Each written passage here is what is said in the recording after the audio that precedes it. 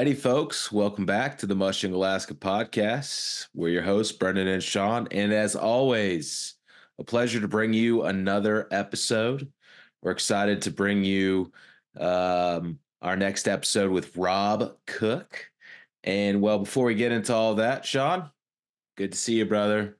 A little bit disappointed. A little bit disappointed, though. The last time we did one of these, you were sitting like right over here, right next to me. That was nice. And well, things have changed. You're back in Alaska.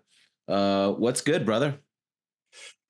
Oh, it's nice to be back. It's snowing and very wintry and that's, soothing. It's dark and I'm not mad about it. It was really nice getting to leave the state. And I think it's something that everybody in Alaska, if they have the privilege to do it, to leave Alaska for once or twice in every winter is a game changer for sure. Come back and you have some serious.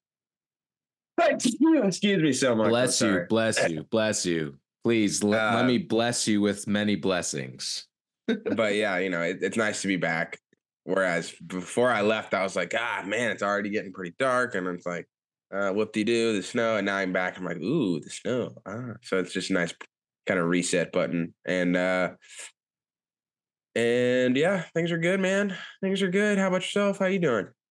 All is good. Just the hecticness of where we are in the year, and the holidays, kind of like wrapping up things with on a work perspective. And then like we have our 2-year-old Jess and I, and daycare's out for the next couple weeks. So it's like we've got work, we've got our son home with us. We both work from home. So essentially today is, as we record, is like the last day of freedom that we've had. And then we just go balls to the wall. So 'tis the season though. And got to take advantage of seeing different folks. And yeah, so all is good, my guy. Also, I just want to comment here. I'm working on the background behind me. It's a slow process, okay? Sean, I know you're laughing right now. All right, we got Sean's shirt over here. We mentioned that in the last one. Right here, we got the Cusco 300 hat. I recently found a postcard, Alaska postcard with Denali there in the back. So I'm just going to throw it out there.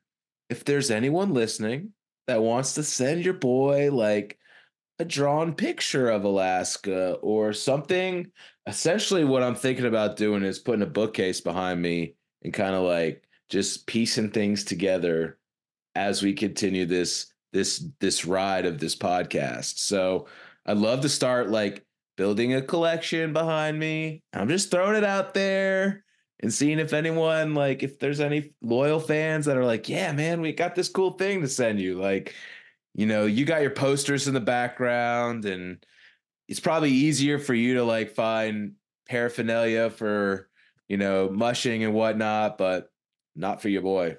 So figure I'd just throw that out there. I have some backup posters I should have brought you next time. Next time I will. Yeah, I see. It's funny, like the slight changes. It's just like we never have the same thing going on behind us, but one day we'll figure it out. You just like gonna take the postcard and rotate it like 12 degrees, just like some Professor Chaos stuff, just making these slight changes so that people are like, huh. No, so my idea is actually so with Tiny Desk, right? They have the backgrounds, that studio, and they have those bookshelves behind. And when Medium Build when Nick Carpenter went he was playing for Quinn, right? Or whatever, yeah. He was telling me that he put like a little, I think it was like a Lego, or I forget exactly what he said, but he put it like on the bookshelf. And I think that when artists go, they keep like adding little memorabilia. So I was like, that'd be kind of cool if like we could do that, or I could do that, at least to like make my home here in Atlanta feel a little bit more mushing friendly and whatnot. So yeah. And then the other thing I wanted to just do a quick shout out for anyone watching on YouTube. I'm wearing this like tie-dye shirt. It says Indian Pass on it. So last time Sean and I I talked about, I asked him what was his best time here in Atlanta, and one of the highlights he mentioned was an oyster fest we had with our father. And It was the well, best. Indian Pass is one of like, it's one of maybe one or two different locations that kind of like really popped our cherry with oysters growing up. And so I was just like, you know what? Instead of putting on the Blackhawk expert shirt, I was like, you know what? I'm gonna put on this Indian Pass shirt Dude, and think about the oysters. I'm wearing the same shirt in the same place. Holy shit, dude. No, Are you kidding me? That yeah. is insane. Wow. We did not literally no, like we've barely even spoke today. Sean's kind of starting to get sick or maybe starting to feel better. I don't know, but we haven't talked at all. Unplanned.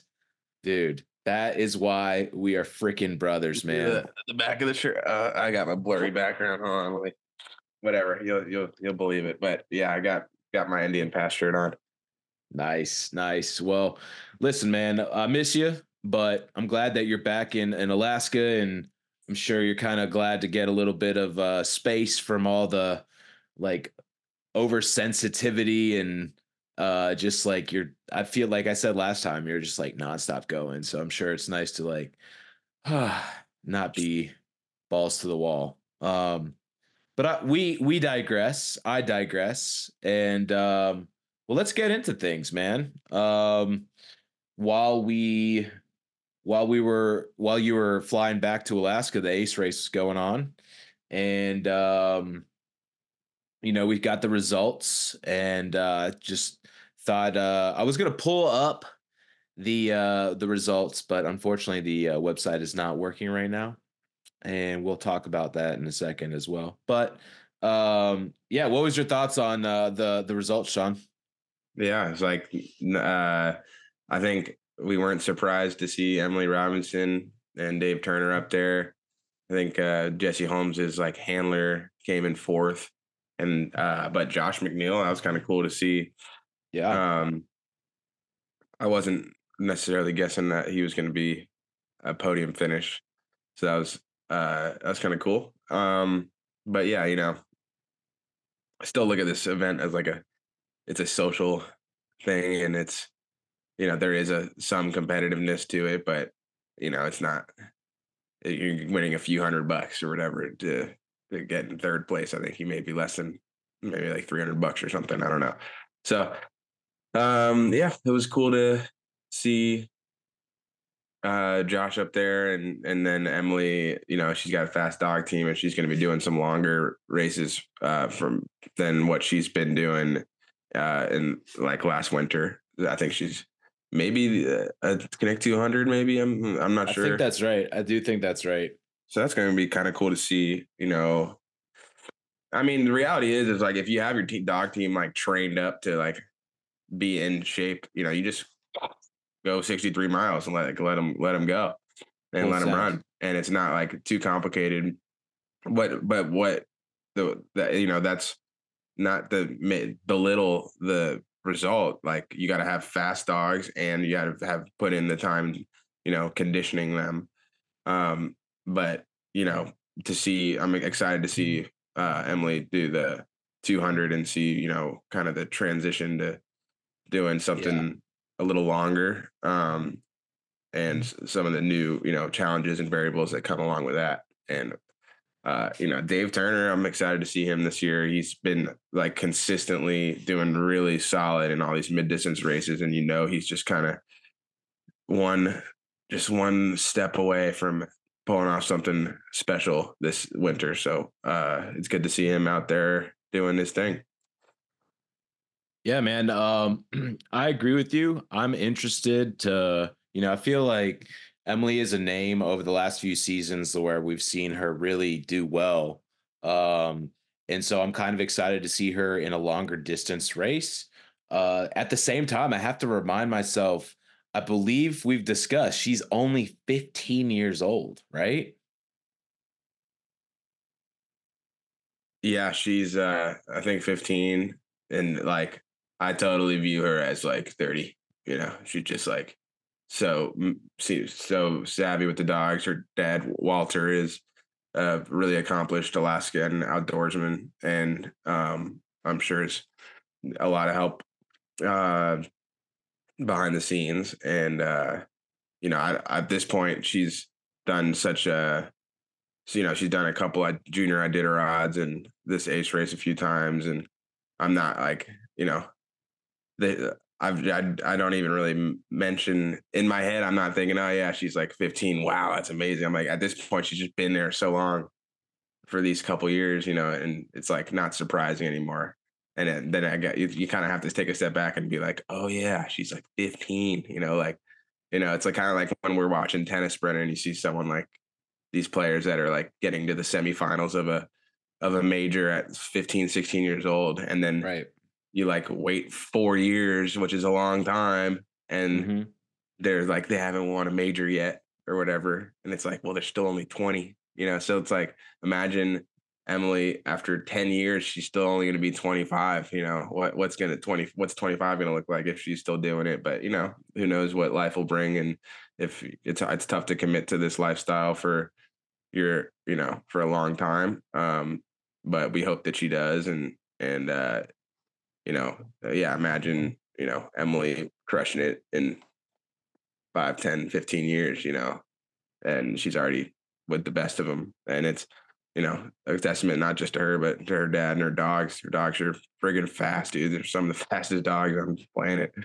Um, and we'll see how they do as they kind of transition to these longer distances. It's kind of exciting, and I expect nothing less than success, whatever that Yeah, may. I mean, I guess the reason I bring up the age is just because from the standpoint of transitioning from like a 50-mile race to a 200-mile race. And I feel like, at least on Well, my she's done end, a 150, too. So that's true. That's what the two junior 150, Iditarod is a multiple, yeah. 150. Yeah, so like doing an extra 50 is really, I guess that's a good it's almost point. a conservative leap of like Yeah. you're just going from 150 to 200. Like that is a big difference, but it's also like a very like gentle upgrade, right? And that's good. It's good to like take your time, and I think a lot of people in mushing really, jump into it, and that's cool. But I think there's something to be said for like enjoying the process, taking your time. Like you don't need to like start learning how to mush, run a 300-mile race the first winter. You know, it's kind of like it's gonna really, I think, pay off to be going and doing these kind of this gentle upgrade in distance. And well, I mean, I don't even know if she's looking to go and run Iditarod or not, but or run a 300-mile race or not. But it just you would assume so. That's kind of like the Yeah. next progression. And the more people, everybody, even people that are like, oh, I just want to stick to mid distance, like they usually end up like, well, we might as well sign up for the long big one. So yeah, that's kind of what you expect eventually. And this the nice like gentle process of getting just slowly going up into bigger distances, and that's it's only going to be beneficial for everybody. Nice. Right on. Well, yeah. The last thing I'll kind of comment on the ace race, I saw that there's like maybe a 20-minute video of the post side of the race. I guess they were doing handing out awards. I didn't get to watch the whole thing, but it looked like a good time. It looked like everyone was just enjoying being around each other, and they were handing out different awards and certificates and such. And I was like, man, that would be fun to be in there and like just be grabbing a beer with everyone. And um, like they're all having side conversations while it's going on. I just thought it was kind of cool. So Yeah, it's a uh really s- fun environment in that bar, and the Bondies put together a great event. And yeah, we had a sour note of how it ended. Yeah, it has nothing to do with the event at all, but people always are mushing. I mean, basically, all the lodge is doing is providing like a place to stay, some food, some drinks, and they are sponsoring mushing. They're giving people a place to stay, and they've been a huge part of the mushing scene over the last several years.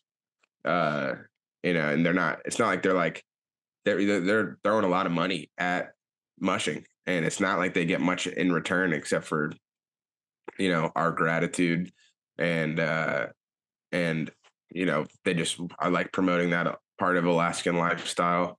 But yeah, on the way back on Monday, a couple days later, another snow machiner hit the dog team, and yeah, some dogs passed away. It's pretty.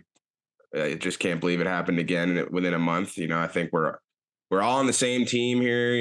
It's like there's a lot of people are like, oh, these snow machiners, this, and these dog mushers, that, and it's like, well, we all kind of want the same thing, which is to be out in the middle of nowhere, enjoying Alaska and wilderness, uh, safely and have fun and we no snow machiner wants to run into a dog team, and no dog team wants a snow machiner running into their dogs. And uh I think if there is a silver lining, the first incident was a big deal. The second incident, like you never would have thought it would happen right again. And I feel like it's really this like what we're seeing on social media with there's the Denali Highway like recreational club or whatever I saw on Facebook, and they were saying like, hey, this is what the snow machiner should do to avoid this from happening again, and hey, this is what the dog musher should do. But the snow machiners going slower and don't drink and drive, don't keep in mind, if the visibility is shitty, then don't only go as far as you can see, within reason. Like if you can only see 20 yards ahead of you, maybe not the time to be ripping super fast. And on the other hand, the mushers, getting as much reflective tape and reflective gear as you possibly can, so that they can see you from a far away. I tell you what, that reflective gear is understated. It's so easy to see from so far away, even in gnarly weather. When I've been mushing or snow machining, you can see a trail marker really, really far away with a tiny little like a square inch of reflector tape. So getting that, and then having your lead dogs have some kind of light around their collar, So I think a lot of good's going to come up with this. You're going to see some more signs on the highway, but it's such a devastating thing to happen again to Jim Lanier, Mike Parker, actually Matt Pavelio. He's been helping out them, so it's like that same group of guys that are Sean Williams. So, a really tough loss, some incredible sled dogs. And it doesn't even matter if they're incredible sled dogs or they're terrible sled dogs. They're dogs, they're dead, and it sucks. And no one wanted it. It's a total accident. You can point fingers here, point fingers there, but ultimately should get together, make this not happen again, or mitigate the risk as much as possible. You can't. We're still gonna go out mushing, and they're still gonna go out snow machining. So what can we do to share the trail in a safer way? And this is a serious wake up call. And I think ultimately in the long term, it's gonna get better. And I that's what I'm betting. And I'm an optimistic guy. I think it's really, and unfortunately, like, the Ace race, Alpine Creek Lodge, there's probably a couple of mushers that got emotional and were pointing fingers at them. Why didn't they do this and they do that? It's like, they're just a lodge on a 130-mile long highway. Some snow machiners that were staying at their lodge, surrounded by several other sled dog teams, several other snow machiners all weekend long. They know there's people out there. It's not on the Alpine Creek Lodge. And look, there's some things the snow machiners might have been able to do differently, but it's not like it was intentional. Maybe they were going too fast. Maybe the dog team didn't have reflective gear on. Maybe it was snowing and blowing. I don't know the finer details, but the last thing we need to do is be saying shame on you and shame on you. How can we be on the same team, make this better? And it's a microcosm for just the mushing community in general. There's all this like we do, all we're all doing the same thing. We're all love dogs, love the wilderness, love Alaska, you know, and you may have differences about how one person does thing one way and one person does something another way, but um, there's got to be that, respect in that, and that you know, just be yearning for progress, So that's hopefully what we get out of this. Dude, beautifully said, man. Mic drop on that. I have other comments. I have questions. I don't feel like we need to add anything to that. I think that you really covered it comprehensively. And at the end of the day, you're right. Like, snow machiners are still going to use that, and mushers are still going to use it. And so working more towards solutions and progress is better than tearing each other down. And so let's just leave it there. And so moving on, we've got a couple smaller events coming up this weekend. The Solstice 50, the Connect 100. So we'll kind of be paying attention there and seeing what's going on. Again, kind of similar in the sense of smaller races, and we won't be paying too close attention, but it'll just be interesting to kind of see the results. I don't know if you have any comments on either of those races. Yeah, I think these are really important races in some ways, not in the traditional sense of like this who wins this race really matters, or like this is going to define who wins the Iditarod or whatever. No, but it's cool. Like this is all these events: Ace Race, Connect 100, Solstice 50 are these are the events that every musher name that you've heard of is probably mostly not in, but their dogs are in it, and they have all these guys. 90% of these mushers have help that they could not pull this thing off without help. And these guys get to go and run the race. That's a shorter distance. A lot of people's first winter with sled dogs, and this is their event of the year. We're going to go and run 50 miles with this dog team. So, I think it's a really cool to see. You're going to see a lot of people's first races and second races, and it's a social event, and it's kind of cool to have this is kind of the people that are in these races and around these races. You might see them in the Connect 200 next winter. You might see them in the Willow 300 next winter. You might see them in some of these bigger races moving forward, but you got to start somewhere. Back to that, how Emily's taking that progress of I do a 60-mile race, 100-mile race, 150-mile race, 200-mile race. Well, you can start right at doing a 200. It's doable. It's not for everybody, and there's no problem with starting with a 50-mile race. The Connect 100 is a stage race. I think it's 50 miles one day, and then 50 miles the next day, with a long break in between. You think you start in the morning and you get back in the afternoon, and then you do it again the next day. So that's kind of a cool way to do a 100-mile race.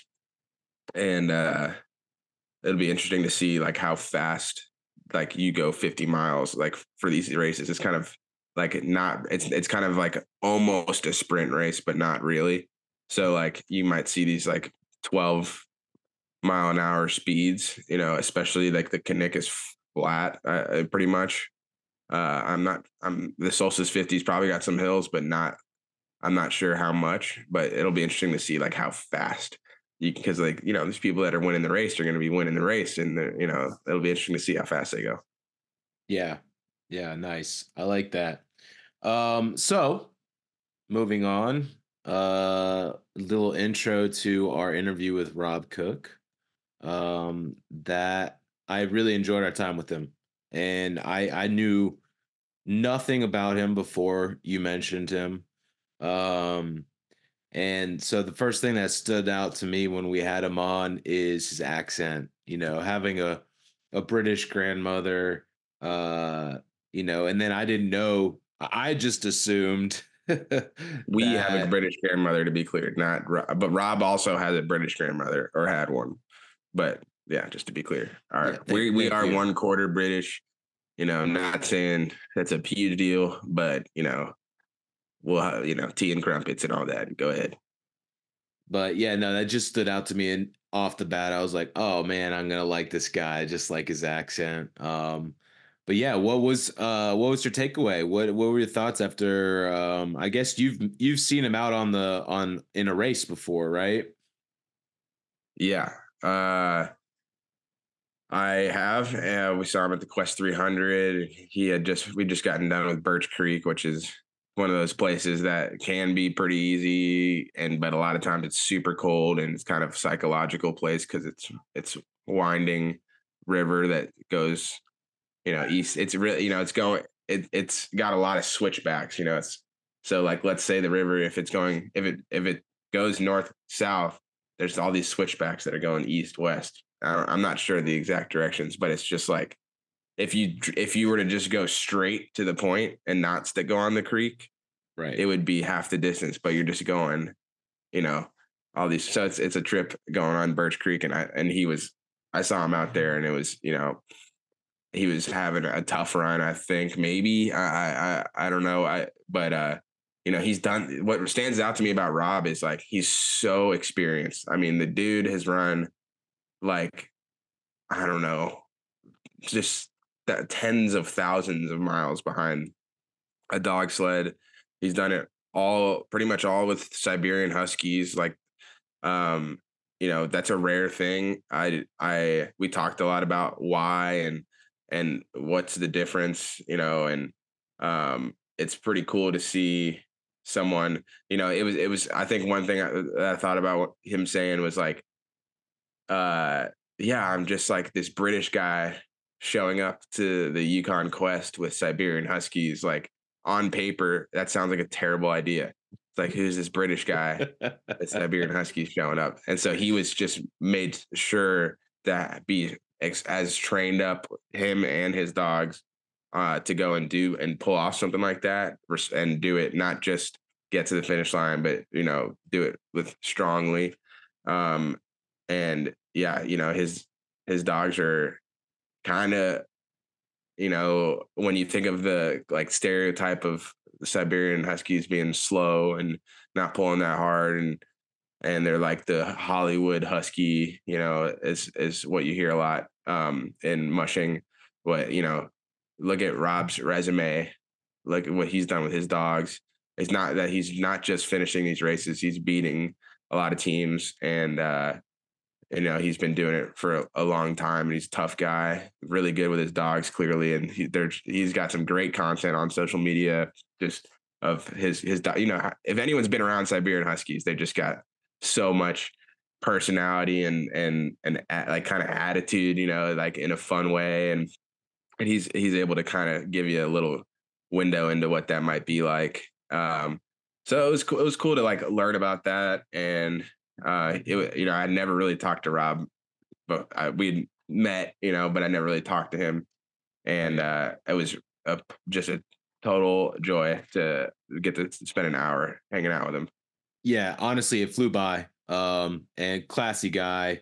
It was there was a section where you guys just go down the rabbit hole on the whole Siberian thing, and it was super interesting to me because like I just think of huskies. I don't necessarily get into all the different like types of dogs the way you all do, especially in the mushing world. So it was really fascinating just to hear you guys talk about some of the differences and I learned a lot.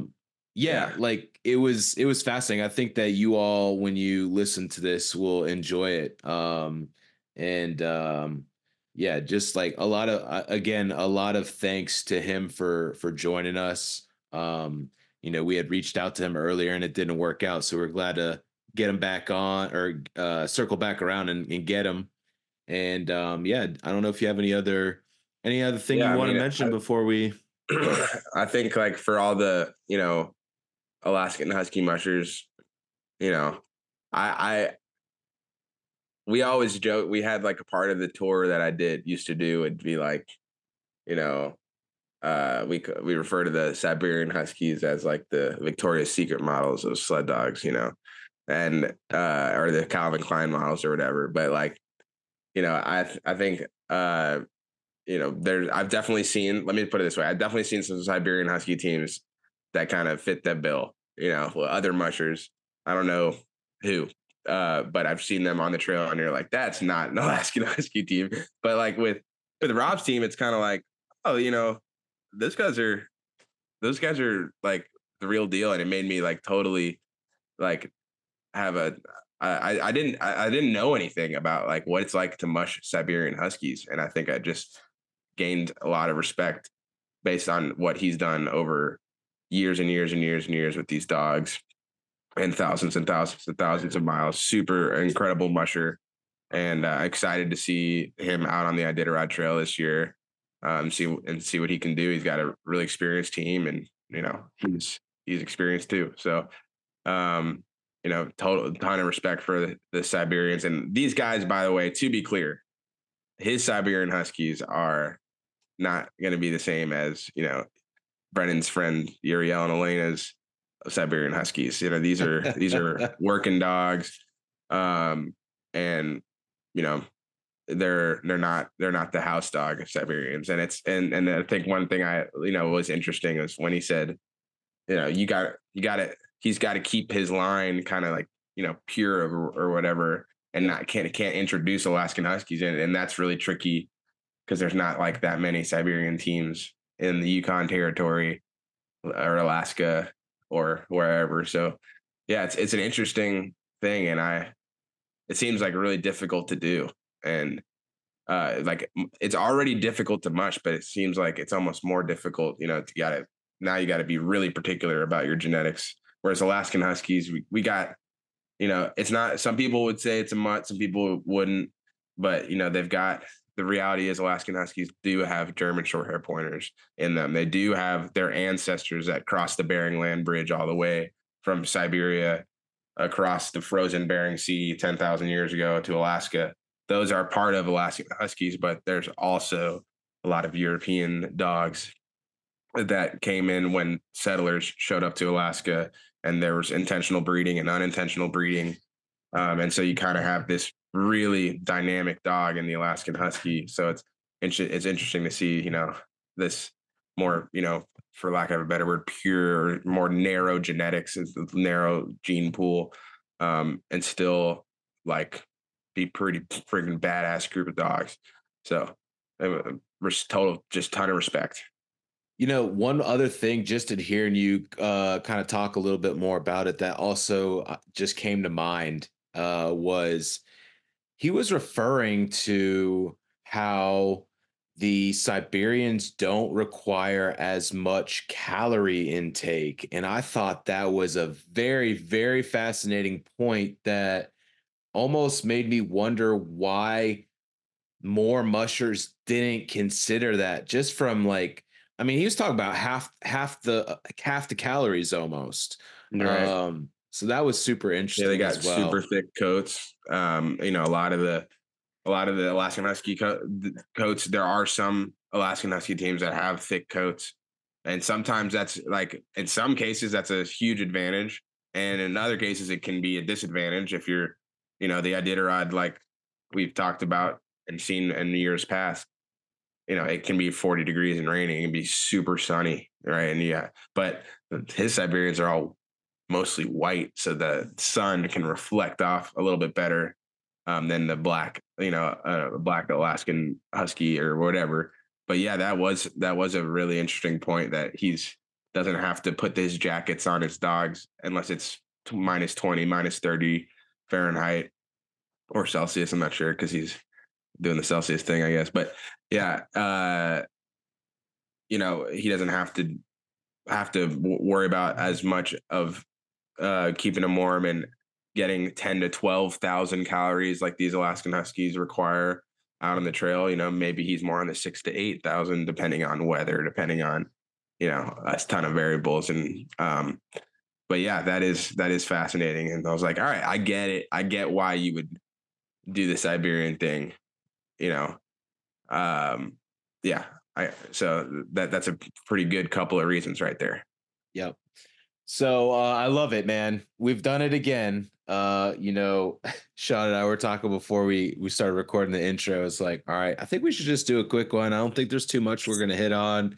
And lo and behold, we're like, I don't know exactly. I think we're like 30 minutes in. So gotta love it. We pulled a typical Underwood brother thing here. We'll never get this intro down to just like a 5 or 10 minute thing. That's what the people want, I think. I think that we just like talking too much. But anyways, well, I think on that note, we should go ahead and transition over to our interview with Rob. Thank you all again for tuning into our podcast. I hope that you guys are enjoying it. We got some big stuff coming y'all's way. The Iditarod's around the corner, and we've got some things coming your way. And I just think you guys need to stay tuned. And you know, if you're not paying attention or following us, just do that. I'm not gonna like beat a dead horse on that. But thank you all for listening to this next episode or this next interview. And until next one, enjoy. Right on. Well, alrighty. So Rob Cooke, welcome to the Mushing Alaska podcast. Thanks for coming on. How you doing today? I'm good, thanks. Yeah, again, thanks ever so much for inviting me. It's it's a real pleasure to be doing this. right. Yeah, man. I remember seeing you in must have been Central. And Right. and I had seen you on the trail on Birch Creek.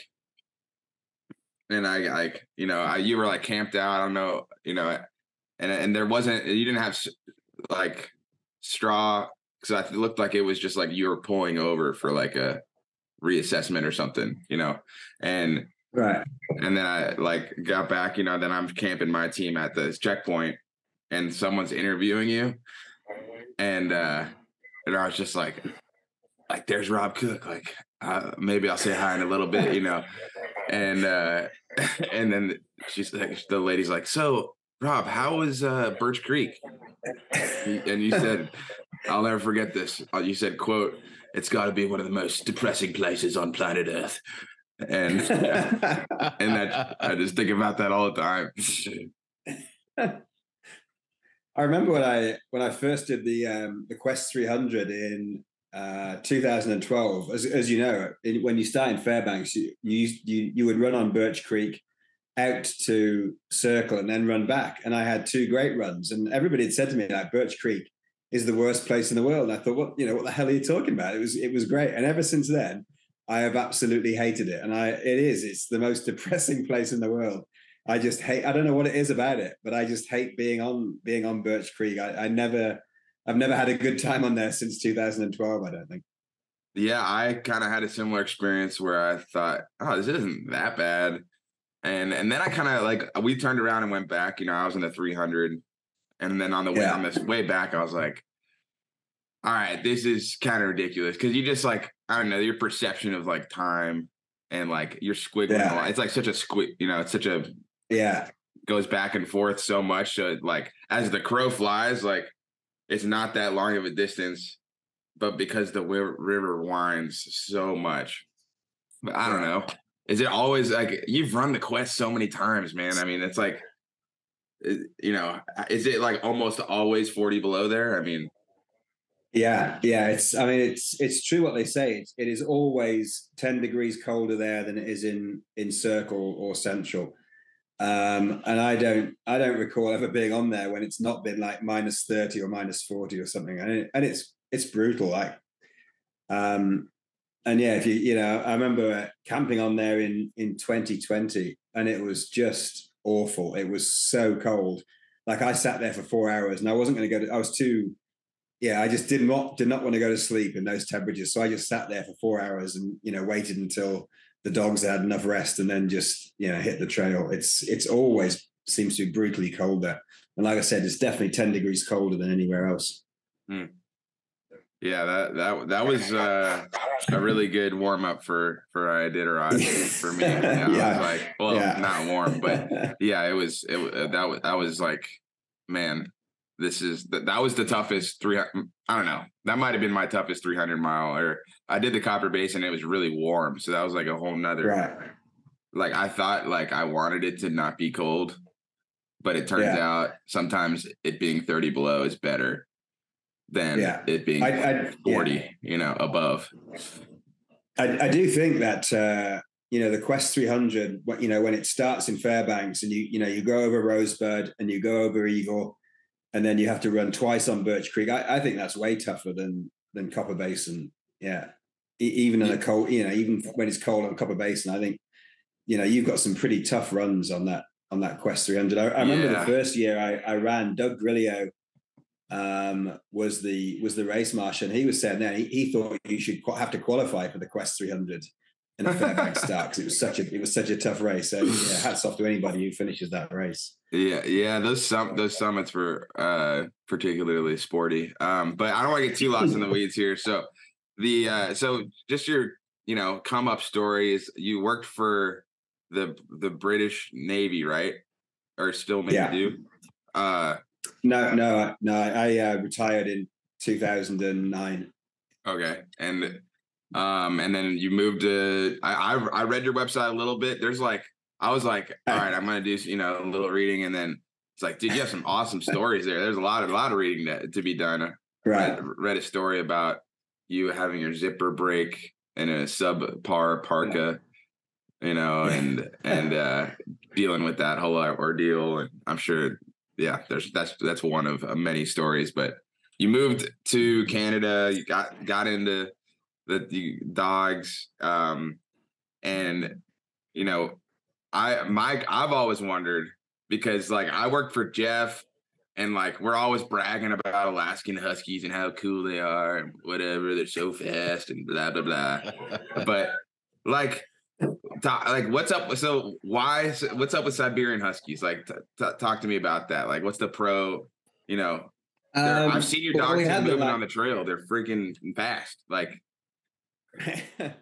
We had them in the UK. So you're right. We came to Canada in 2005, predominantly to run the Quest. But we've had Siberian Huskies since 1997, and we used to do dryland sprint in the UK. And at that time there were no Alaskan Huskies. All racing was purebred racing. So you were Siberian Huskies, Alaskan Malamutes, Inuit dogs, Samoyeds. It was just purebred dogs.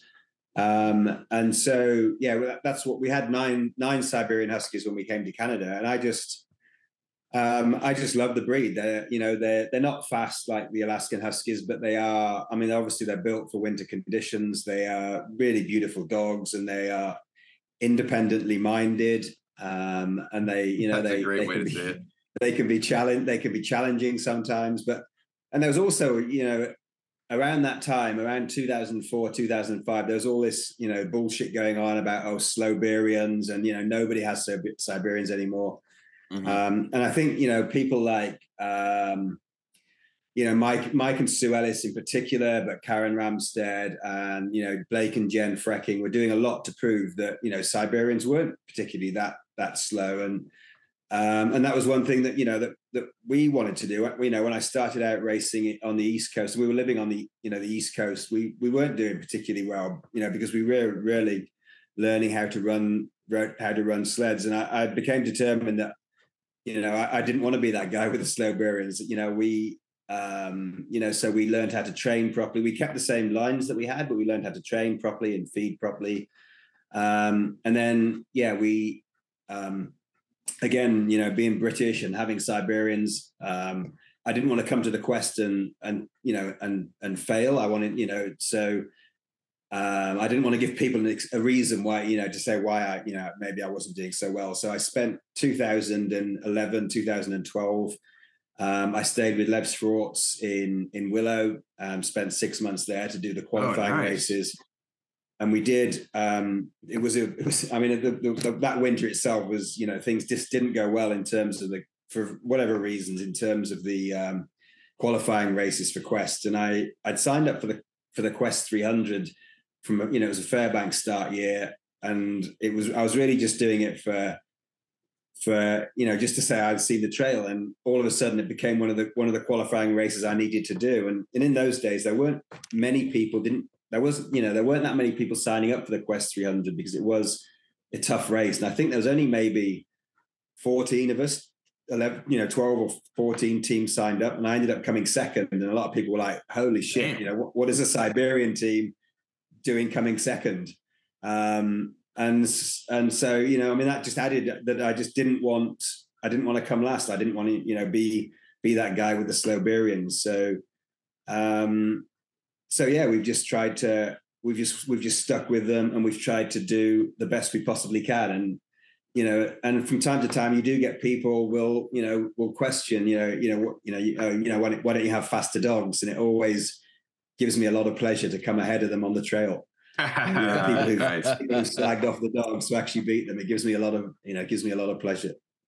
Yeah, I figured there's always going to be people that are trying to get their team to the finish line as fast as possible. They go a little bit too fast. They lose their speed. Or end up having to scratch. And and you go right by them.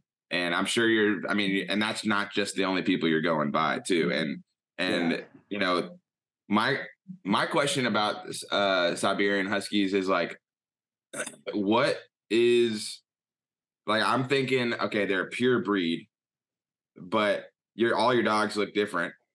Like Alaskan Husky is like a mutt in its, in a way, it's pretty broad definition. It has the ancestors, but the ancestors are kind of Siberian Huskies because their ancestors came across the Bering Land Bridge. And so at some point they go from being Siberian to Alaskan Huskies.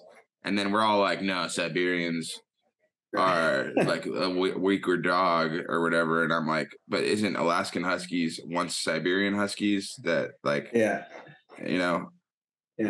I find it interesting. Like, I would take exception with, people who say that Alaskan Huskies are mutts. I think, you talk to people like Jeff and, and Lance in particular, and,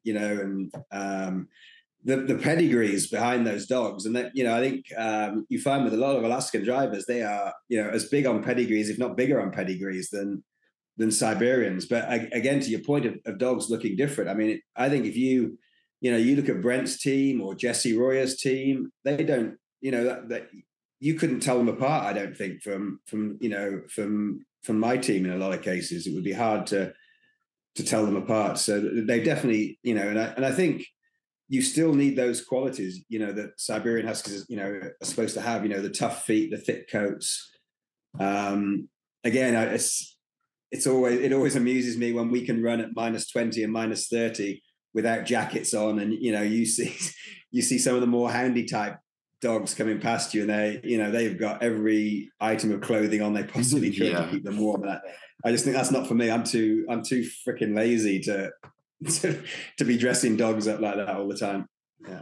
Yeah, we definitely had lots of short-coated dogs at Jeff's, because he had a couple of those dogs were like a quarter German short hair pointer. So we had this dog Zig that she'd wear a jacket and then have like a wind thing like on her neck, and then like leggings on her legs, and then like flank, her flanks she'd have a wind protection for her belly. And I was like, wow, she looks like it's a lot of work. It was a pain in the ass getting her on the line. I'm like, God, Jake, you better be the bee's knees. I guess like me, that's my bad. They're not mutts, but they are just like, there's like the Alaskan Husky ancestor, then German short hair pointer mixed in, then you've got like whatever the European settlers may have purposely or not purposefully added to the mix. But of course I've been trained to say, they're bred for not their looks but their performance, their desire and drive to run and pull, their appetite, tough feet, their coat, whatever, and that's a nice script, Sean. Hey, all right, I gotta chime in here. All right, as the resident non-mushing guy, all right. Talk to me about some key differences between Alaskan Huskies and the Siberian Huskies, because it's just interesting to hear you guys get lost on this topic. And I'm just sitting here kind of wondering to myself, like, I wonder really how much difference there is. So maybe Sean has some perspective. Maybe Rob, you have some as well.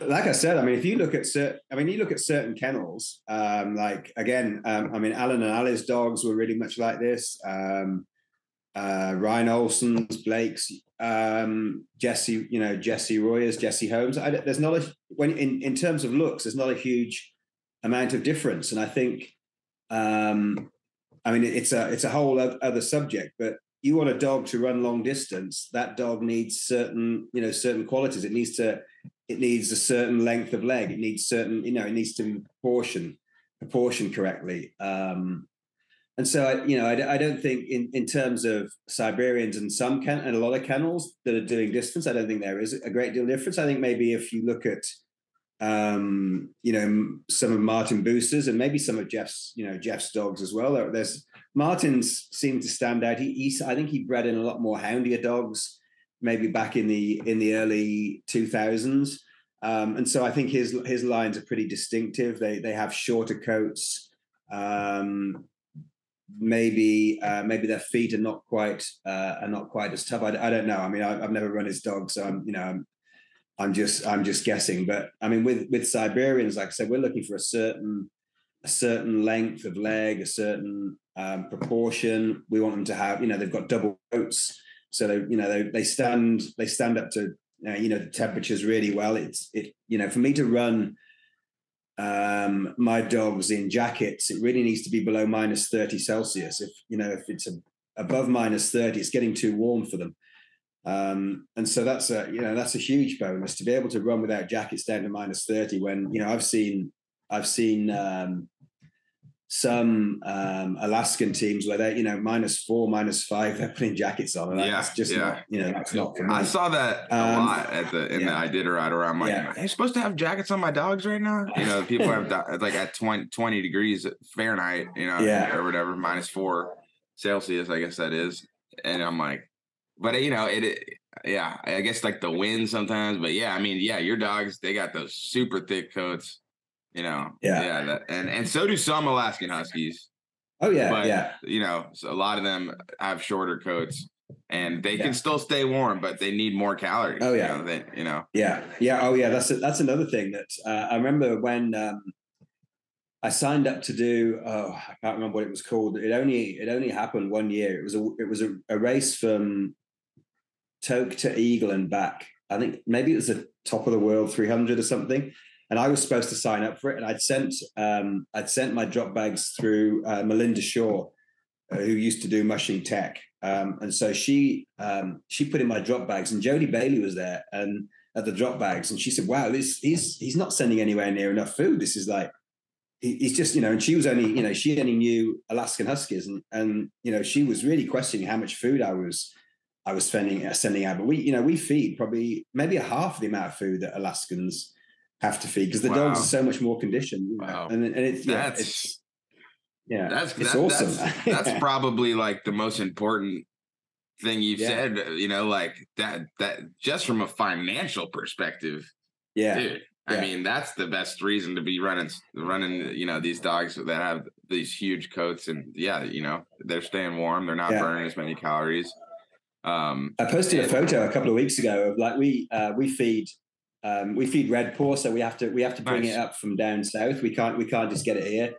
And so I brought in a couple of tons about 6 weeks ago, and I posted a photograph, and I think it was Paige commented, and I said something that this should get us through until the end of racing season, and she's like, what, 2 tons of red paw, 2 tons of kibble is going to get you through until March? She said, that would only get us a couple of months. I said, no, that's the joys of having Siberians. You're feeding a lot less food.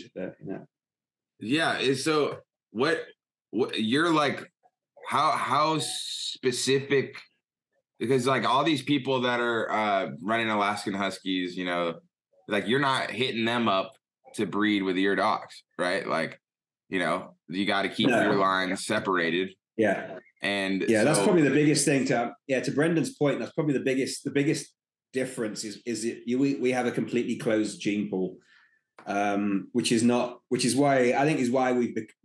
Siberians are slower. Like everybody with Alaskans, and Sean, you touched on this, is you can breed, and people have, going back to the original Alaska sweepstakes, people have have bred, whippets and greyhounds and European, Euro hounds, and so that people have been able to breed Alaskan Huskies for speed.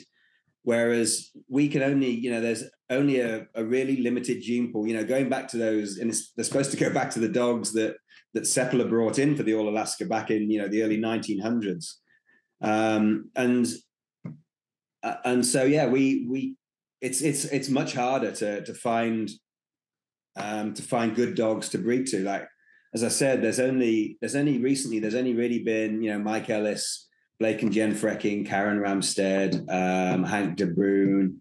So there's been very few people who've been doing distance. And so it's hard to find really good, fast dogs to breed to. So yeah, that's probably the biggest difference is we have a completely closed gene pool. The dogs we breed to are supposed to be registered Siberian Huskies, registered with one of the kennel clubs. Whereas with Alaskans, you can breed to any dog you want. I have had people approach me in the past who wanted to use our dogs on their Alaskans to try and introduce, to bring back some of the qualities such as tougher feet and thicker coats. And again, it's actually not something that we're supposed to do. Being part of the kennel club, we're not supposed to be able to do that. So yeah.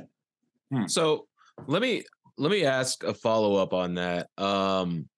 It sounds as if the Siberians, you're a little maybe more selective because not all of them are a certain size. You kind of were talking about having a certain size, whereas like the Alaskan Huskies, like they're kind of like they're all kind of race ready or potentially race ready, or is that not correct? Yeah, I guess in a way. I think, like I said before, you still to get a dog from Anchorage to Nome. I think a dog has to have certain qualities, and one of those has got to be efficient.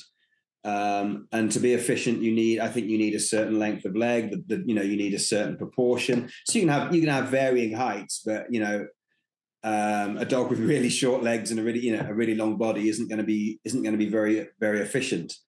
And so, like I said, if I was to put up photographs of one of my dogs, and I've done this in presentations before, the proportions are basically the dogs may have difference in height and size and coloration, but proportionally they look very similar, and you're looking for that efficiency.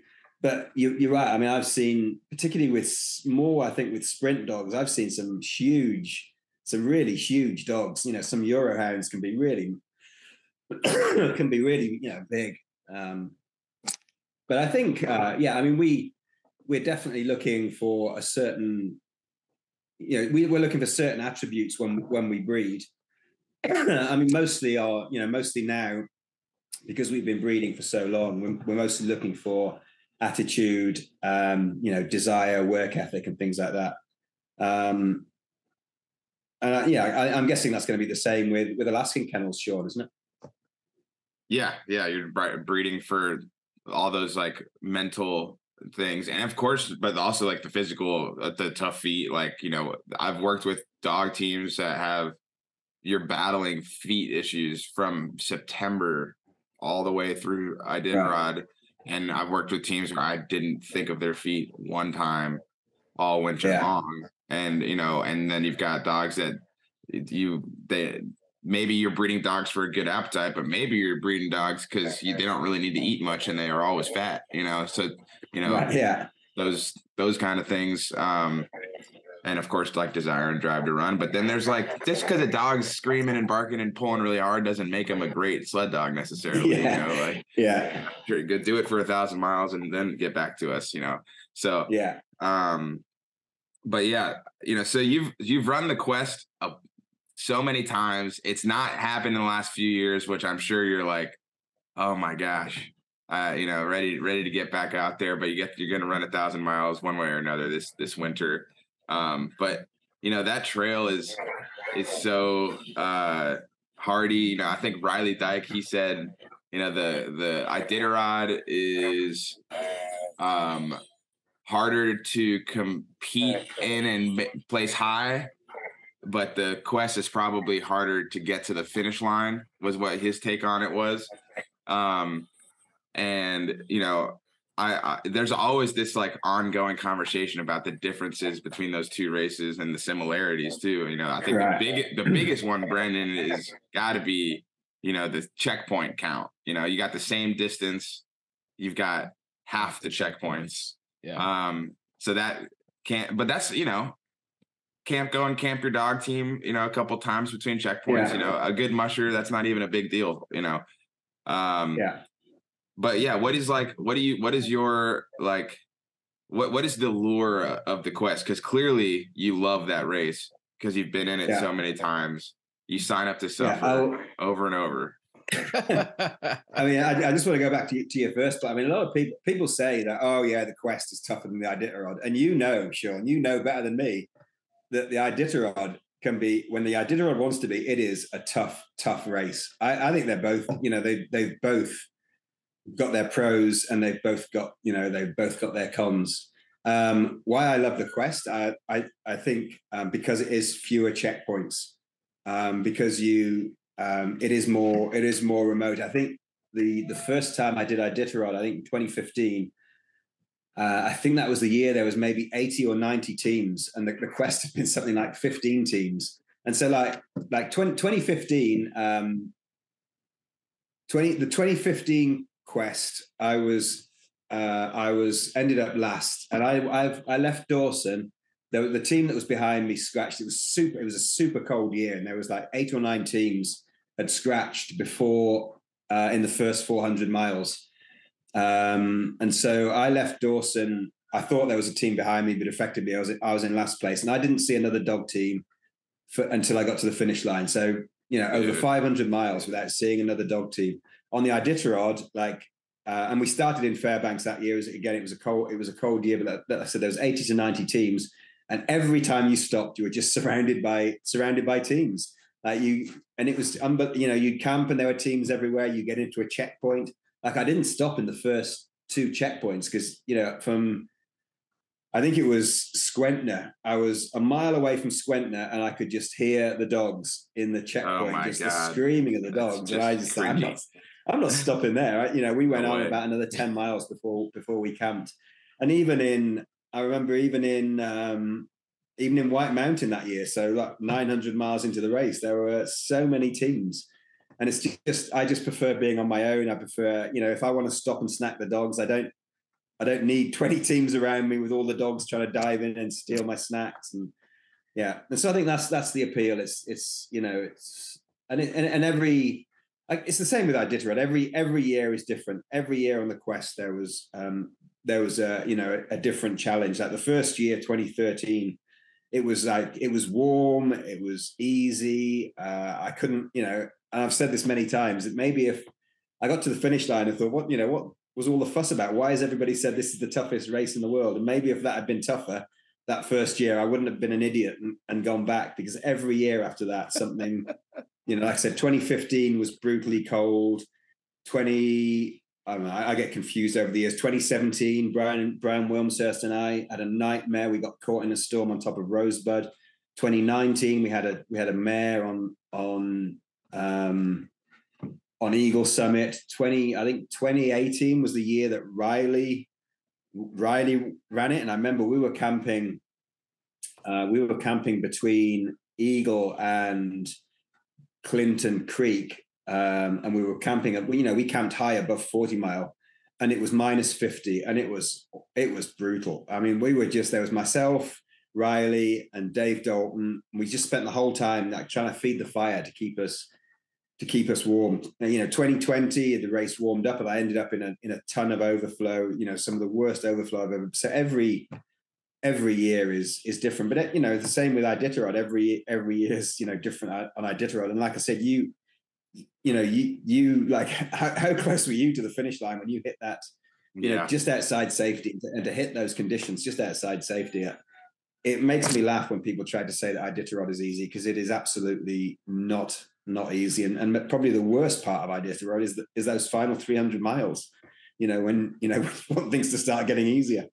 So, yeah, that is true. And my heart broke for you. You know, watching Dude. you guys, you know, just outside safety, it was just heartbreaking to see what was going on.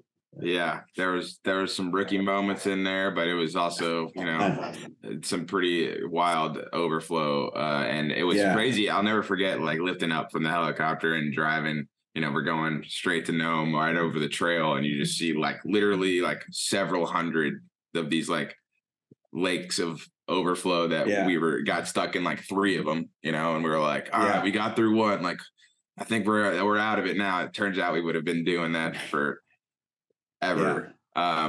But I mean, you said it was a rookie mistake. It's not a rookie. I mean, you had Matt with you. I mean, one of the most experienced out there. I mean, Christ, you just get like, I think the rookie aspect of it for me was like, just like, you know, I'm immediately like, my legs get numb, and I'm like, all right, like I need this scratched right now, you know, instead of like, all right, why don't I just take my like clothes off and get my sleeping bag and sleep, like take a nap. The dog, like it was fucking 25 above, you know, Fahrenheit. You know, your dogs are fine. They don't need straw for a 2-hour nap in that temperature. And just take a, you know, hindsight 2020, whatever. But, you know, just take a breather for a second and wake up to the sunshine and see what is your situation actually. Because it's like 4 a.m. and we're just like, no idea, you know, how bad or good this situation is. But Matt's no rookie.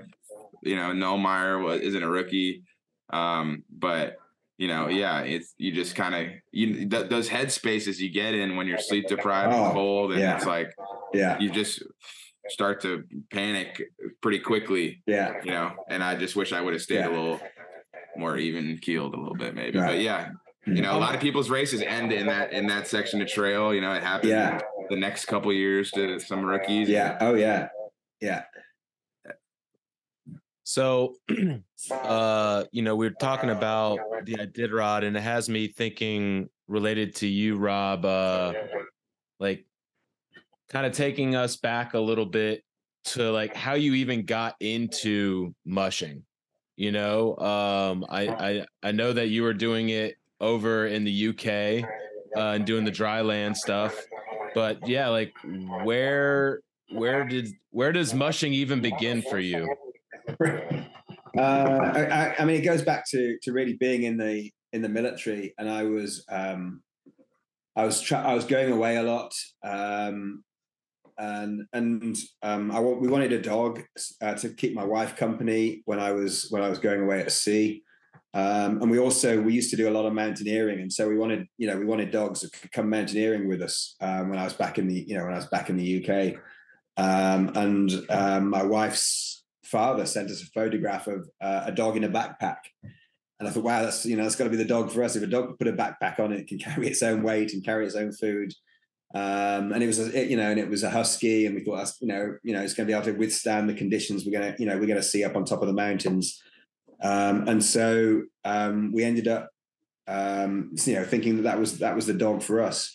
And at the time, this was 1996, 1997. It was pretty hard to get hold of Siberian Huskies in the UK. You needed to know people who had them, and you needed recommendations. Breeders just wouldn't sell them to you. And so we were put in touch with some people who lived fairly near us, and they had about 10 Siberian Huskies. And so they came to visit us and to assess us, to make sure that we were suitable. And we went to their kennel a few times. And they said, they used to do dog shows, and to keep their dogs in condition for dog shows, they would run them on a 3-wheel rig. And they said, why don't you, come along with us and see, and I looked at it and I thought, wow, this looks like a lot of fun. And Huskies are, they are like most dogs, I guess they're pack animals. So you can't just get one, you need 2. And so I got 2, and we got a cart to train them, to keep them fit. And we went to a race, and I did one race, and I was hooked. I just, we pretty much stopped mountaineering. And we had, at the time, we had 2 Siberian Huskies, and so I wanted more. And we, and it was the intention was just to do this dry land sprint racing in the UK. So it was only like 3 or 4 miles on a 3-wheel cart going around forest trails on a Saturday morning. And then it was about 2003, 2004, and this really showing my age. The internet was was really in its infancy. And I remember following this race. We would follow the Iditarod, and I remember finding this other race called the Yukon Quest, and there was a guy on his rookie year called Lance Mackey, and I read his bio. I thought, wow, if this guy can run dogs, I can do it. And I just thought, can I take my own dogs and go and run this race? And and I managed to get an exchange posting in the Canadian Air Force, a 3-year exchange posting. So we came to Canada with the dogs, and the intention always was to try and do the Yukon Quest. So when I was recalled after 3 years, I said, no, I'm not going back to the UK. I fell in love with Canada. I loved, by this time we were doing mid-distance racing, and I loved it. And that was, we just stayed in Canada, and then slowly made our way to, like I said, to Alaska, and then to the Yukon. That's an interesting story. I have a couple of follow-up questions for you on that. So first thing I'm wondering is dryland mushing, is there a scene for that in the UK? Is it big? Is it like huge? Or it's surprisingly big. The biggest race we would do every year was Aviemore, and I believe this year is actually going to be the final one, which is pretty sad. But it was up in the Cairngorms, up in the Highlands of Scotland, and like I said before, it was only purebred dogs. It was only purebred teams that were allowed, and you would get in excess of 200 teams racing. So it was massive, but we could race pretty much, if we wanted to, every weekend from November through until March. And there were different race organizations. There was like the Siberian Husky Club of Great Britain, the Siberian Husky Club of Scotland, the British Siberian Husky Racing Association, and all these different. So there were probably 5 or 6 different race organizations, and they would operate in different parts of the country. So you could, if you wanted to, you could travel every weekend to different races. And some races you'd only maybe have 10 or 15 teams. But like I said, the Aviemore race, there'd be 200 teams there. There'd be other races where you get 50 or 60 teams. So yeah, and it's still a big thing. It's still a big thing now. So yeah, there was a really big scene, I guess. So, yeah. And while we're on that topic, I'm curious, is there a standard amount of dogs in terms of those races that you're allowed to have? I think you said 3. Is that the usual size, or?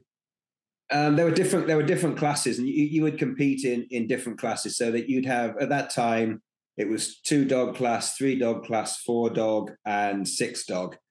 And I think now these days there's also scooter classes with 1 and 2 dogs, and I think there's also an 8-dog class, and these rigs are really lightweight.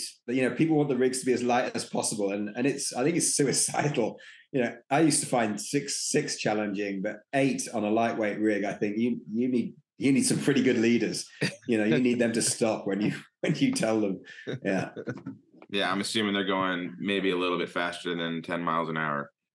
Yeah. You look at, you're up to like 25, 26 miles an hour. Yeah. Yeah, that is terrifying.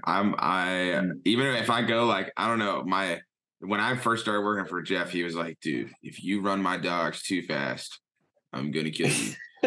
And I was like, so like, for like, I couldn't go over, like, in my brain, I just couldn't go over 8 miles an hour for like ever. And then it took me. So like, if I go 14 miles an hour down a hill or whatever, I'm like, oh my God, this is just, and to think 26, I'm like, oh God. Yeah.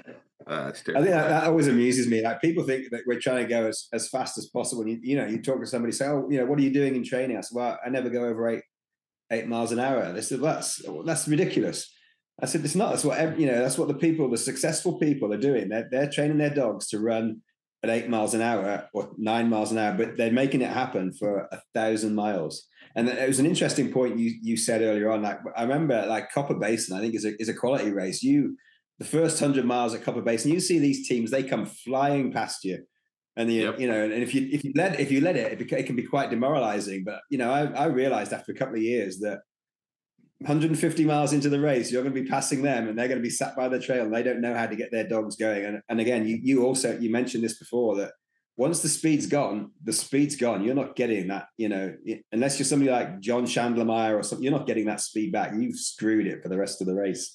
Mm-hmm. Yeah, that is true. And I when I ran that Copper Basin, that was like teams were dropping like flies. I think it was like almost half of them scratched, and I had like a super young team, and we lost our speed for sure. We were down to like at the fastest 6 miles an hour, and I just never mushed at 6 miles an hour, and it was just like.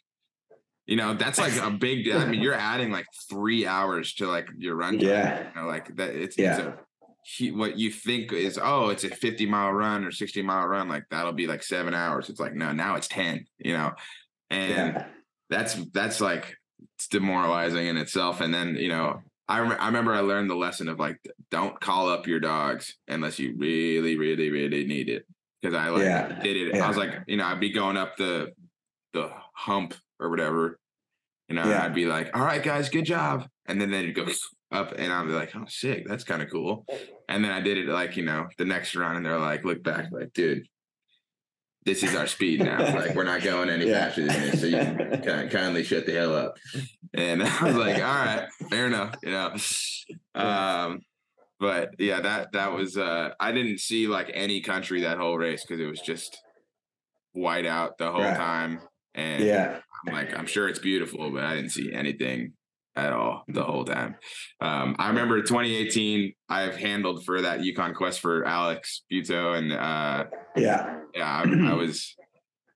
was very cold and I was the guy that got to go into the heated truck when I got cold, and it's like Dawson City was like 40 below the whole time, like every checkpoint was like 30, 40 below. And that was, I was just thinking of that experience when you were talking about that. And then you said like 80 and 90 mushers. That's like, I like wasn't around mushing back then. And I've never seen an Iditarod over 50, and that's just such an insane amount. Like when I ran with 40 mushers, I thought that was pretty, that was pretty crowded, and then I'm thinking, what is the difference? Like, what do you think about like the loneliness of you don't get to see your homies at the checkpoint as far as like your handling team, your wife or whatever, or whoever, and the Iditarod, you can see some other yahoos that are in the Iditarod, sure. Right. But you're not seeing, your crew. Yeah. I think that's another good point actually, which isn't focused on enough. I think they like that. If you have a good handler, from handling for Alex, if you have a good handling team, they can really make a difference. To come into a checkpoint and see a happy, smiling face, somebody who's a friendly face, and they can make they can really change your attitude. And you're right, you don't get that on the Iditarod. You see other mushers, and there's obviously a lot of volunteers, but it's not the same. Having a really good handling, a really good team of handlers can make a massive difference. I had James Wild, who's he's in the army. He came across a number of years, and he was fantastic. He just knew me. He was like this sort of I don't know, psychic link, between us. He knew when to lift me. He knew when to leave me alone, and it makes a massive difference. On the quest, you have that stretch where you leave Dawson, and you've got the remote checkpoint in Eagle, which is I think is 140 miles, and then you have 160 miles from Eagle to Circle, and so you've got 300 miles where you're not seeing your checkpoint crew, and then to come into Circle and see your checkpoint crew, it just lifts you. And you've just spent, talk about how bad Birch Creek is, but you just spend 300 miles on the Yukon River, or pretty much 300 miles on the Yukon River, and that can be pretty demoralizing. So to then see your checkpoint crew, your handlers, that is a big difference, which people don't realize. I mean, you can have your handlers or your family fly out to checkpoints, but it's bloody expensive. On Iditarod. So that's a big plus that people don't think about. So you have a lot of incredibly accomplished dogs. And I think you also have a couple of pretty funny names. Like I learned that the word ash is spelled ARSE in British for you. And A. B, I remember like 2 years ago seeing a Facebook video of one of your lead dogs. And I think we talked about this in a previous podcast. I was talking about your dog. One of your lead dogs that you put in wheel on the back of the team, and the whole team's just cranked up to go, barking and screaming, except for one dog, this lead dog, who's always in lead, and put him in wheel. And he literally wouldn't even look wouldn't even look at you, would look at the ground down to the left and was like, screw you, dude, this is some bullshit. You know, I'm a leader. Yeah. Yeah. I mean, the names, I mean, Arseface and Cockwomble. I mean, then there's Lard Arse, and there was Bowlocks was another one from that litter. And it just, I mean, the complaints you get on social media, it's hilarious. And that's, that part of the reason is to get, is to piss people off on social media. And it's like, I love it. Yeah. I mean, it's slightly different. I think it was the third litter we bred. We called them atheists. We called them after atheists. And so there was one was after Christopher Hitchens and one was Richard Dawkins. And there was a post after I think it was after the 2015 Iditarod, where somebody said on social media that she thought I had fantastic looking dogs, but she could never support me, and she could never support my dogs because I was an atheist and I called them after atheists. And so I wasn't giving them the spiritual support that they required. And this person couldn't get it through their head. The dogs don't give a shit what they're called. They don't care. A dog, I think, from my perspective, like a dog's name needs to be simple. It just needs one or two syllables. So Arseface is perfect, two syllables. And two quick, one of those, going back to Copper Basin, one of the other reasons we do it is, as you know, when you put in your bios for races, they always ask what your lead dog's names are.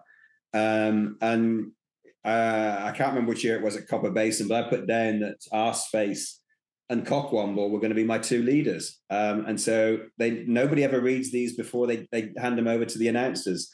And Copper Basin is in Glen Allen. It's a really religious community. You can't buy alcohol actually within the confines of the community. So many churches, such a religious community. And not only did the announce, this was also going out on local radio and it was going out on the internet worldwide. And the announcer, he read out, that Rob's lead dogs are Cockwomble and Arseface. And it was just so funny.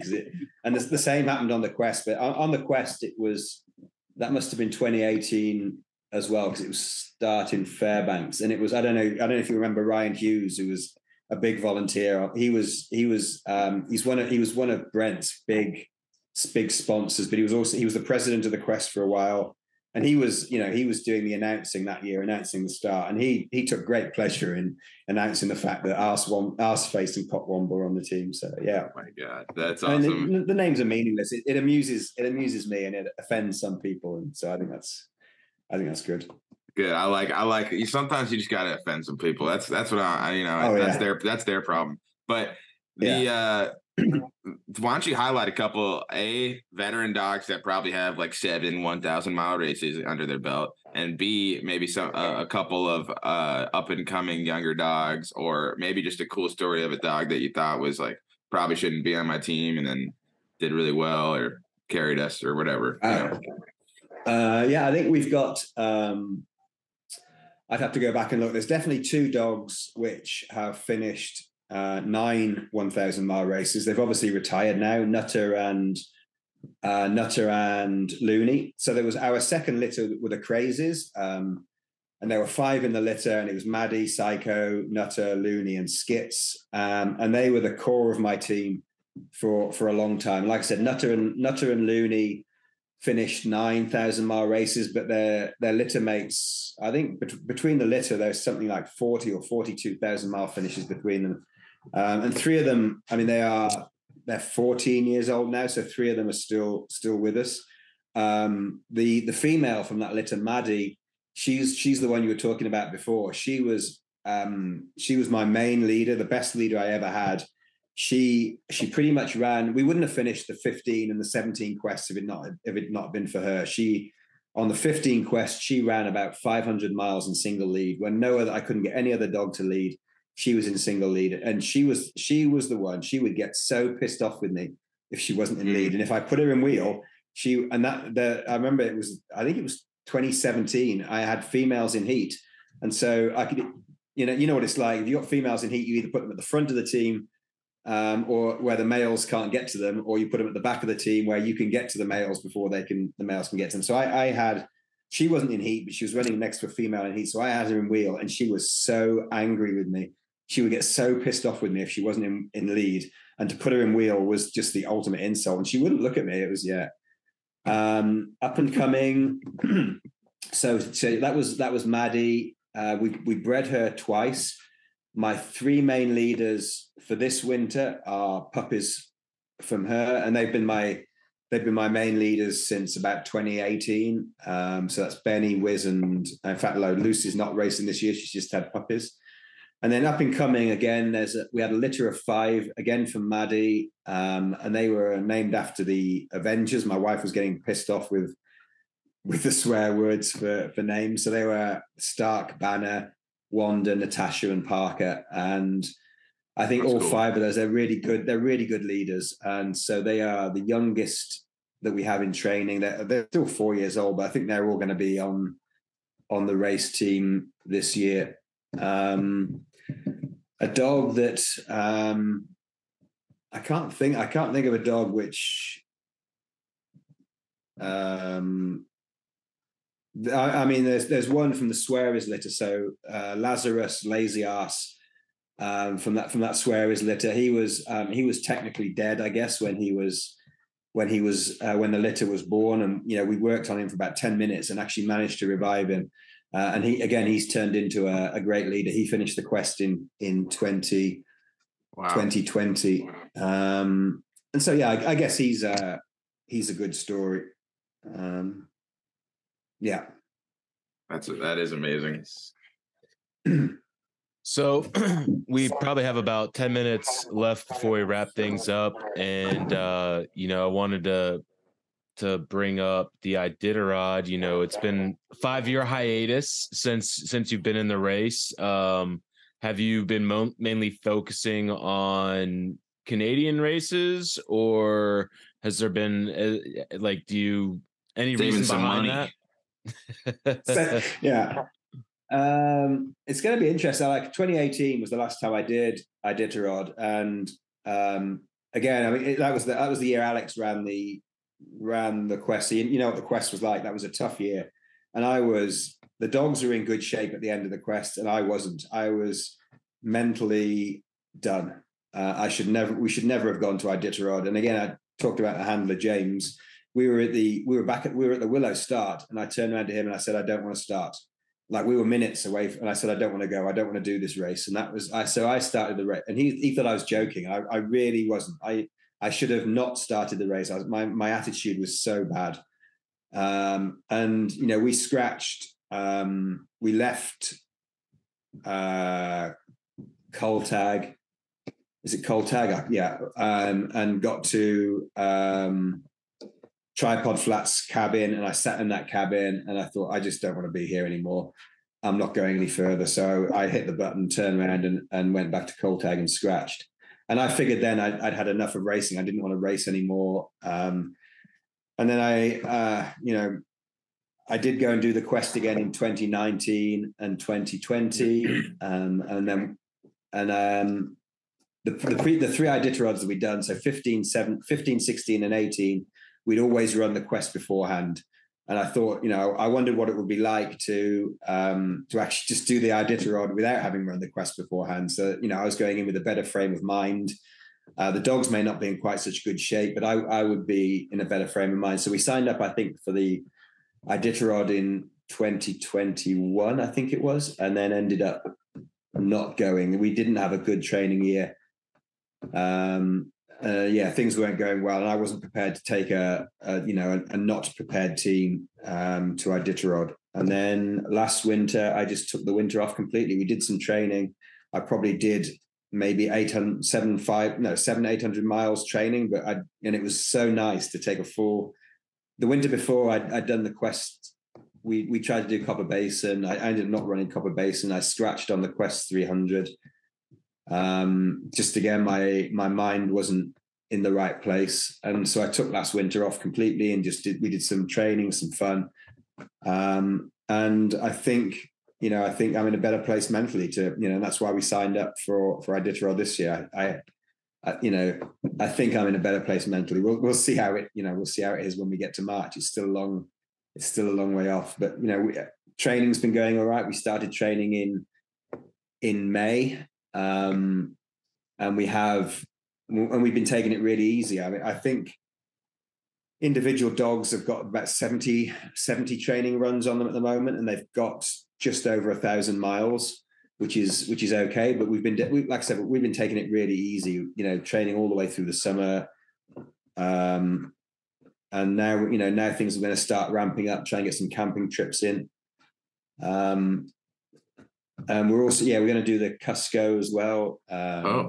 Maybe the Two Rivers 200, and depending on how finances are going and how things go with Iditarod, I'd like to do Kobuk as well. I've said this so many times before. I think this is going to be my final 1,000 mile race. If Iditarod goes all right, this is a whole new bunch of dogs. Some of these dogs were on the 2018 team, and they got as far as Tripod Flats, which is whatever that is, 700 miles. But none of these are finishers. So it's going to be nice to try and get as many new dogs to the finish line. And then there's a bunch of races down south that I'd like to go back to the Can-Am, which is a fun race in Fort Kent. I never did the Bear Grease. That would be a fun one to do that. The Canadian Challenge I'd like to try and do. So I think this will be the final. Hopefully this will be the final 1,000 mile race year, and then we'll just do some shorter races. And it's also, I'm 57, and it gets harder and harder to motivate yourself. Like yesterday, I did a 5-hour run yesterday, and I got home at 9 o'clock at night. Then I had to make supper. Then I had to feed the dogs. And I needed to go. I live off grid, so I then needed to go and cut some wood. And I didn't get to bed until 2 o'clock this morning. I'm too old for this shit. I just taking last winter off was nice. So to have an intense winter this winter will be good, but then to ramp things back and do some shorter racing hopefully next winter. Yeah, every mushers has said it before as my last Iditarod, and then you see him again next year. But that sounds like you sound pretty serious about it. And we learned about some of these races to the south of you from talking to Connor last week. Right, and I also just wanted to real quick touch on, like, you're in a pretty an incredible company of mushers and dogs, those dogs that did it, to have run the Yukon Quest 1000 and finished that, and then gone on to finish the Iditarod. And the end of the Yukon Quest is like 2 weeks from the start of the Iditarod. And it's about 2 weeks. That is an amazing turnaround. Some people might argue that the dogs are in better shape going into the Iditarod, having done that, than having not done that. And Lance Mackey kind of made that super famous to have gone on and won 2 quests and then 2 Iditarods this same year. 4 of each in a row too. But talk about running the Yukon Quest and then 2 weeks later the Iditarod. And this is it's definitely bragging. We're the only Siberian Husky team that's ever finished both in the same winter. And we did, like I said, we did it in 2015 and 2016. Mike Ellis came really close in 2014. But and you're right, it's good company. I think I was the 32nd person ever to do it, and there's not been that many more since. It is definitely better. I mean, people think people's first reaction is, oh, it must be cruel for the dogs, but it's really not. 2 weeks, you have to keep the dogs ticking over in that 2 weeks time, but you're starting the race with dogs which are in condition. They are race ready. They're not so likely to get injuries. I don't think it's really the musher who is the weak link. And I remember in 2015, it was a white horse start year on the quest, so we finished in Fairbanks, and it was also that was the year we actually started in Fairbanks. So we had to be 2 weeks wasn't enough to stay in Fair. It was too long to stay in Fairbanks. So we drove home back to Whitehorse, which is like a 14-hour drive, and then we had to drive. Yeah, we still had the ceremonial start in Anchorage. So we still, 2 weeks later, we had to drive to Anchorage for the ceremonial start. Then they gave us a couple of days to drive up to Fairbanks for the actual real restart. And we got caught in this unbelievable storm through Denali. It was incredible. There were like trucks off the road everywhere. Anyway, I remember I was having I couldn't after the 2015 quest, I was having like nightmares every night, like these constant nightmares about, you could be doing exams at school, or you could be in a road race. There was always a competition. You were always trying to get somewhere. You're always, each dream was different, but you're always trying to achieve a goal. And I think it was because, I came last in the quest that year. And the way getting to every checkpoint was just amazing. I'd to say to myself, right, I'm going to get to the next checkpoint and I'm going to scratch. And so that's how I got to the finish line. I just said I'd get to the next checkpoint and then scratch. So I was having nightmares for 2 weeks after the quest, every single night. I just wasn't sleeping properly. And the nightmares stopped 2 days before the start of the Iditarod. And that was the first night I slept properly, was the Thursday before the Iditarod.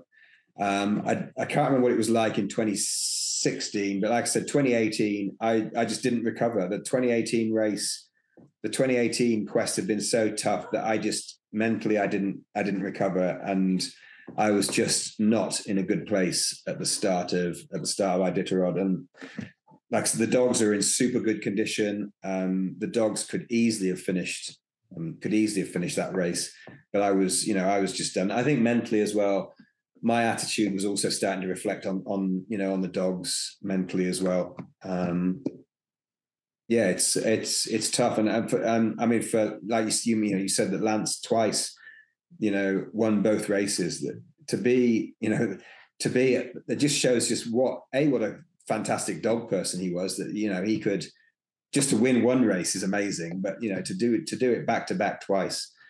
And then to be dealing with, all the issues that he was dealing with, the fact that he had to, find ways to keep hydrated and keep his water from freezing, and then to win both races back to back is just, it just shows what an incredible guy he really was, as a person and as a dog person. Crazy, man. Thinking about turning around and running. I mean, you get to the finish line of the quest, it's like, oh, all right, dude, season's over. I would think that's what I would want, and to go back and right back out into it, and it's not going to necessarily be any easier. Yeah, that's an amazing accomplishment. Brennan? No, I think that we've hit about an hour, and that kind of ending on that Lance story might be a nice little spot for us. I usually always like to remind our guests, if anyone of our listeners wants to follow you or support you, just give you a moment to promote yourself a little bit. Sure. Yeah. Thanks very much. If you send me the link to the podcast, I'll push it out on social media pages as well. So, I mean, we're a kennel. I think we have 48 dogs at the moment. So it's not a cheap evolution. So any support is great. I actually put out I've been pretty slow this year. I put out a couple of sponsorship posts this morning. So you can, our website is shaitansiberians.com, and you can find me on social media. I have a personal account, Rob Cooke, and a kennel page as well, which is again Shaitan Siberian Huskies, I think. is the Facebook. And I mostly, I mean, I do have Instagram as well, but I mostly use, I think it's probably an age thing. I mostly use Facebook. I think I don't have TikTok. Yeah, I wouldn't even know how that works. I mean, us, I don't think we do either. And hey, thanks so much for joining us, man, and taking the time to talk to us. And I'm looking forward to fun. Yeah, this has been a fun talk. And and I'll see you in Anchorage in a few months. And yeah, thank you so much, Rob.